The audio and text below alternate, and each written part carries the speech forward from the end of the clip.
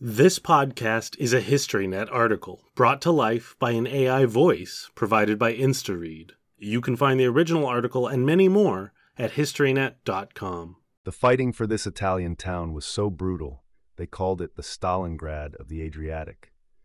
By James Holland. The Hastings and Prince Edward Regiment, a Canadian unit known as the Hasty Peas, were ordered to relieve the 1st Battalion Royal Irish Fusiliers, the FAWs, on the afternoon of December 5th, 1943. As part of the British Eighth Army under Field Marshal Bernard Law Montgomery, the two units had been fighting their way up Italy since crossing over from Sicily in September and were now approaching the Adriatic coast, somewhat less than halfway up the Italian boot. Lieutenant Farley Mowat, the Hasties intelligence officer, had gone forward with the intelligence officer from the FAWs. Rain pelted down. Files of FAWs were coming out of the line. Their faces were as colorless as paper pulp, noted Mowat with mounting dread, and they were so exhausted they hardly seemed to notice the intense shelling the coastal road was getting as they straggled down it. The FAWs might not have been noticing, but Mowat was. He had been leading a platoon when the Hasties landed in Sicily in July, and he felt like the ensuing months of combat had brought him near the breaking point. As he watched the FAWs, the pervading and rancid smell of cordite hung in the air. His heart pounded and jolted in his chest without rhythm. He began to shiver, although he was not cold. Everything told him to stop, turn round, and run. Pulling out a cigarette, he offered one to the Irish lieutenant, who lit a match in cupped hands, but Mowat turned away. "For in that instant," he wrote, "I realized what was happening to me. I was sickening with the most virulent and deadly of all apprehensions, the fear of fear itself." They walked on, reached a ridge, and lay on their stomachs among some sodden bushes. Low cloud obliterated the view.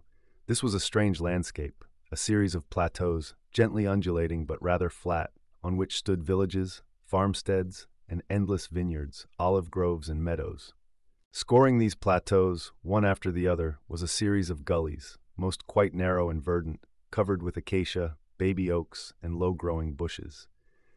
Mowat could see little but ahead lay the Moro Valley, plunging steeply perhaps 200 feet from the edge of a plateau to the river. Tracks wove their way down past more vineyards and olive groves to cross the Moro itself, no more than 10 to 15 yards wide, but below deep, steep banks, and then climbed back up to a series of villages, Villa Rogati, the hamlet of La Torre, and San Leonardo, which on a fine day could be seen very clearly, a collection of white and stone houses sleepily huddled together. The valley itself was only 2/3 of a mile wide. From Mowat's position, the coast was a mile distant, if that. The fishing village of Ortona, their initial objective, could be clearly seen, perched on the edge of the sea, a little way to the north. So close one could almost touch it. Yet, as was so often the case in this ancient land, the landscape favored the defender. Crossing the valley, already zeroed by German artillery and mortars and teams of machine gunners, would be brutally tough. The gullies, narrow gashes into the plateau covered with trees and vegetation, were ideal for placing mortar teams. Each of these gullies, some long, some quite short, ran towards the sea and against the flow of the Allied advance. And for all the support of the artillery behind them, and even tanks, taking this ground was really a job for the infantry, men who would have to thread their way off the plateau, down into the valley and up the far side, and hope there would be enough of them still standing to prise the enemy from their positions. Also now up on the southern side of the Moro were the Seaforth Highlanders of Canada. Major Roy Durnford, the padre, had been shocked by the scenes of desolation as they'd neared the Sangro River to the south 2 days earlier. The river and banks are profuse with battered remains of war and a completely ruined bridge, he noted. Dead strewn about, all German. God help our lads. For those entering this war-torn landscape, there was a terrible, gnawing sense of approaching hell. On both sides of the Bailey bridges over the Sangro were immense furrows of mud, as well as battle debris. Durnford crossed the river on December 3 and immediately saw large numbers of new crosses. A barrage was in full swing, and ahead stood the village of San Vito. Durnford thought the remains of the hamlet and the surrounding landscape were worse than anything he'd seen in terms of absolute devastation. The changeover was complete on the evening of December 5, and as Farley Mowat discovered when he reported back to Major Burt Kennedy, the hasty as acting commander, they were due to attack straight away that night, and silently too, without any artillery softening up the enemy first. Major General Chris Vokes, the 1st Division commander, believed that a silent, stealthy attack was their best chance of success. Vokes, who had only taken command at the end of September, was a professional soldier, taciturn, and with a reputation for pushing his men particularly hard. Kennedy, frantic at the speed with which they were expected to be ready to launch this assault, now ordered Mowat to head back again and find a suitable crossing point over the river. The thought of such a patrol was making Mowat sick to his core. He knew that 4 months earlier he'd have been eager for the chance, and that even 2 months ago he would have undertaken it without too much thought. But not now. Orders, though, were orders. Collecting some scouts, he willed his way forward, and together, scrambling down the vine-covered slopes, they safely reached the Morro, waded along its overflowing banks until they found a fordable spot, then scampered back up again. Not a shot had been fired, not a single enemy soldier had been heard. Mowat had survived. Vokes's plan was to launch 3 battalion assaults. The hasty PS would be on the right, near the mouth of the Morro, close to the sea and the main Highway 16 heading north. In the middle would be the Seaforth Highlanders of Canada aiming for the village of San Leonardo, perched on the plateau on the far side of the valley. And then on the left, the Princess Patricia's Canadian Light Infantry, the PPCLI, would attack the next settlement along on the north side, Villa Rogati.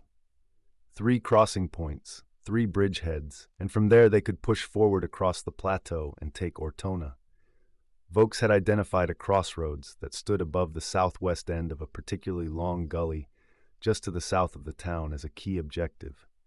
Here, the track north from the plateaus and gullies crossed the main lateral road, and, immediately parallel to the road, the railway line that wound its way towards the village of Orsonia, 12 miles southwest of Ortona. Vokes codenamed this objective Cider.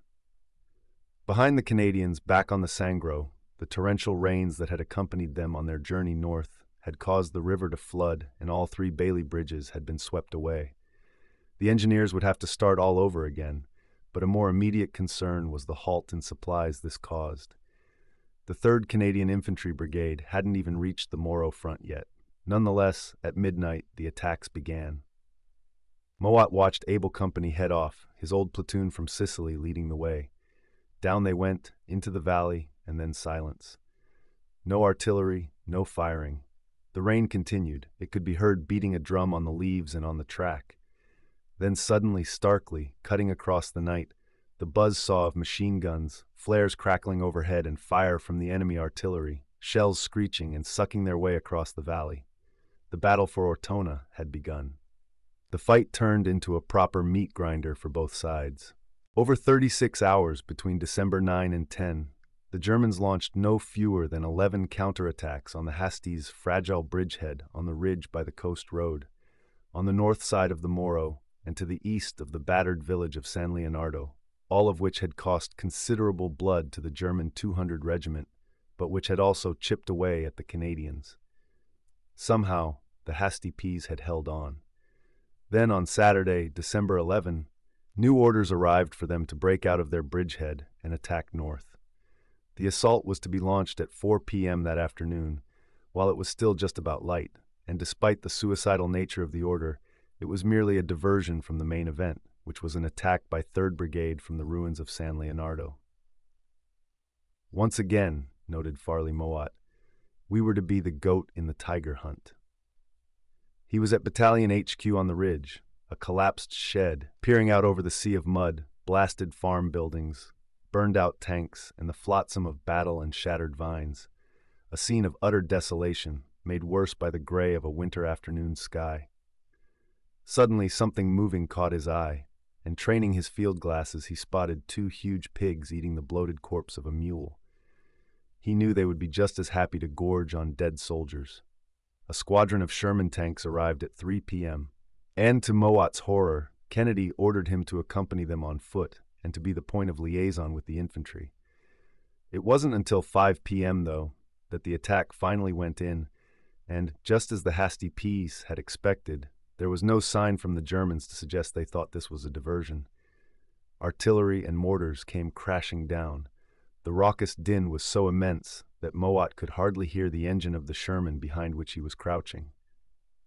Meanwhile, Baker and Charlie companies, up ahead, disappeared, enveloped by the smoke and fog of war. In fact, the attack went better than Mowat, for one, had feared, because the German infantry had already pulled back in their sector, and because of the mud, the shelling and mortar fire were less lethal than normal. Even so, when a salvo of shells whooshed in and crashed nearby, Mowat fell on his face in the mud, and at that moment something snapped within him. Getting to his feet, he turned and hurried back, past the ruined shed where the newly promoted Lieutenant Colonel Burt Kennedy was sheltering, and on to the pockmarked coast road heading south. He'd not gone far, however, when Frankie Hammond, commander of their anti-tank platoon, speeding forward with a jeep and a 6-pounder, stopped and grabbed him by the arm. "Drink this," he told Mowat, thrusting a rum-laced bottle of water in his hand. Mowat drank. "Get in the jeep," Hammond then ordered. "Now show me the way to BHQ." This seemed to snap Mowat out of his fear-induced stupor. He did not desert that evening, after all. Vokes still aimed to reach the crossroads codenamed Cider, and while the Hasty Peas were launching their diversionary attack along the coast road, he sent 2nd Brigade and the newly arrived 3rd Brigade into the fray. To reach the Cider crossroads, they had to cross another of the strange, narrow, wooded gullies that so marked this landscape, although this particular one, stretching far to the southwest of Ortona, was named simply the Gully. They tried to attack directly across it, but the Germans, hidden until this point, appeared from the depths of the gully as the leading Canadian infantry approached and stopped them in their tracks.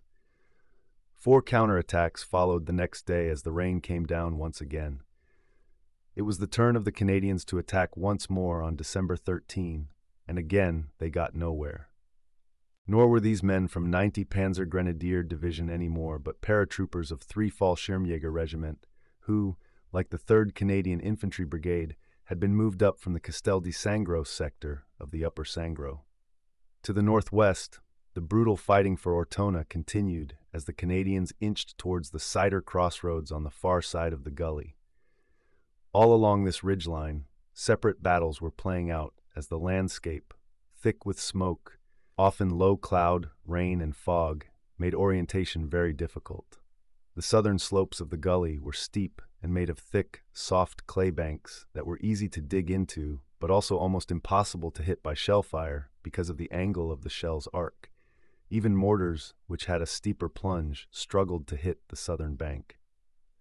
Farther west at the extremity of the gully, German artillery had the ground liberally mined and zeroed, while on the ridge beyond to the north, further troops were dug in with machine guns. These fired over the top of the gully at any approaching attack. It wasn't until evening on the 20th that at long last the Cider crossroads, halfway along the gully on the northern bank, was in Canadian hands. The struggle for Ortona was becoming one of the most brutal fights of the entire Italian campaign to date. The fighting for the town itself was underway by December 23, as the defending Germans attempted to corral the Canadians into carefully prepared killing zones. The piles of rubble were laced with booby traps, while the paratroopers were able to use their machine guns very effectively. Each Fallschirmjäger group of 10 was issued with 2 MG-42s, rather than the single one that was standard for all other infantry. It meant that buildings on either side of the narrow streets were used as MG positions and placed on different floors, too. Within Ortona's narrow streets, the raucous din of battle was terrible, the whine, whump, and crash of shells and almost never-ending chatter of small arms, sharp and jarring. More tanks inched forward, the infantry crouching behind. The turret swiveled, then the gun fired, the shell crashing into the building. Smoke, dust, bricks, stone, and masonry tumbling. Room by room, house by house, Germans were forced back. Only when it grew dark did a bit of calm return. There was little sense of confidence, hope, or Christmas cheer at Ortona, which had descended into a bitter street battle. The Canadians had not been trained in urban operations, and the number of snipers and hidden machine guns had taught the tank men of the Three Rivers Regiment to simply pummel every building. Pushing behind and alongside them were the loyal Edmontons, the Eddies, and the Seaforth Highlanders, the battalion that had first tried to storm San Leonardo a lifetime ago at the start of the battle. Liberal use of Brens, Tommy guns, and grenades was the only way in fighting that had been floor by floor, not just house to house. Rather than risk tripwires and booby traps on the ground floor, they were soon discovering that it was better to knock down walls that hadn't already been blasted, lob in grenades, and clear each house like that. At no point, though, did the Fallschirmjäger show any sign of throwing in the towel. Men of the Seaforths came across one Fallschirmjäger who had been blinded by shrapnel but was still waving his weapon. "I wish I could see you," he yelled in English. "I'd kill every one of you." They were starting to call Ortona the Stalingrad of the Adriatic. "Jerry sending shells over," jotted Roy Durnford on Christmas morning. Deathly chatter of machine guns, rumbling of falling buildings, roar of guns. He had headed to the church of Santa Maria di Costantinopoli at the southern end of the town. Tables had been set for the companies to sit at and have a Christmas meal, and roses and violets placed in small cups of water to add a little cheer. "Shells whine and explode," he scribbled. "Holy night, the meal for C Company." Brigadier and Colonel cheered. The faces of new recruits, orders to leave for the front, a few hundred yards forward. A Coy company returns from front, weary, strained, dirty. He collected them for carols in the cloisters, which he was careful to make voluntary. Then they repeated the meal again. And the entire occasion was repeated another time when B Company came in, and finally again when it was D Company's turn. The fighting in Ortona, Durnford reckoned, followed a quickly established routine. We shave same house, exchange grenades, and shoot at his head if out of window, and he at ours. On Christmas, Farley Mowat was in a farmhouse in a salient west of Ortona that was now the Hasty S, Battalion HQ. Early that morning, a wounded sergeant arrived with the news that Major Alex Campbell, Mowat's former company commander, had been killed charging at the enemy, his body riddled with bullets and falling into the mud and jerking until the life was drained from him.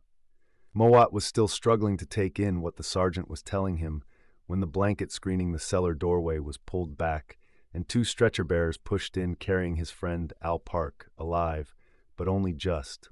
He had a bullet wound to his head. As Mowat looked at his pale, ghostly face and the blood-stained bandages around his friend's head, he felt tears well and then stream down his face. It was Christmas Day, 1943.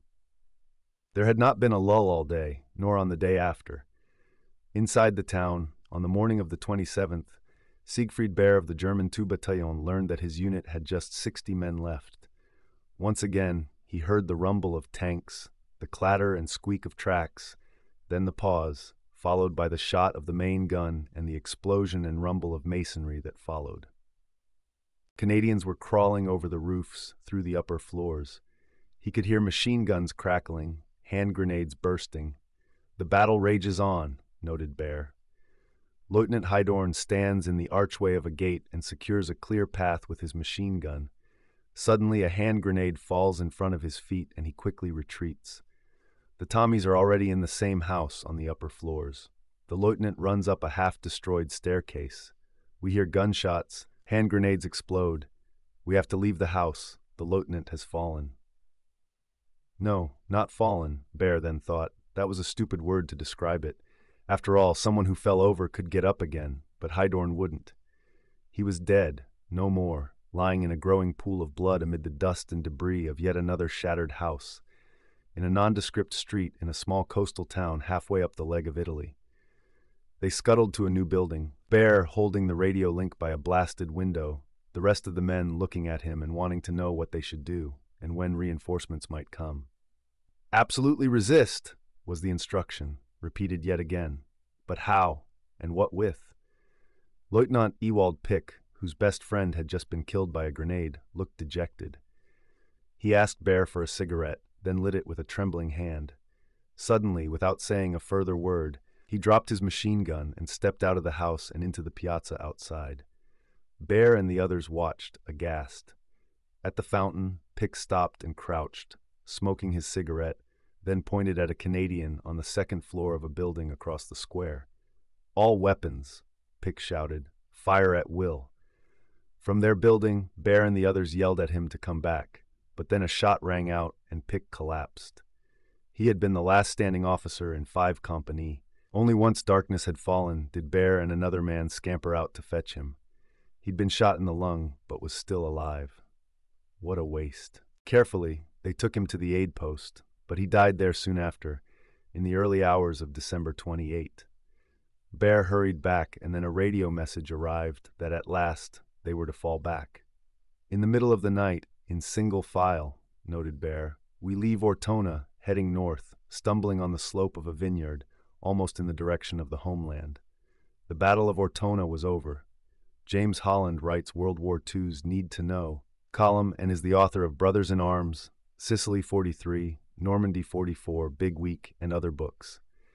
This article is excerpted from The Savage Storm, 2023, by James Holland, reprinted with the permission of the publisher, Atlantic Monthly Press, an imprint of Grove Atlantic, Inc. All rights reserved. Thank you for listening to this HistoryNet article. For more in-depth, compelling historical content, please visit historynet.com.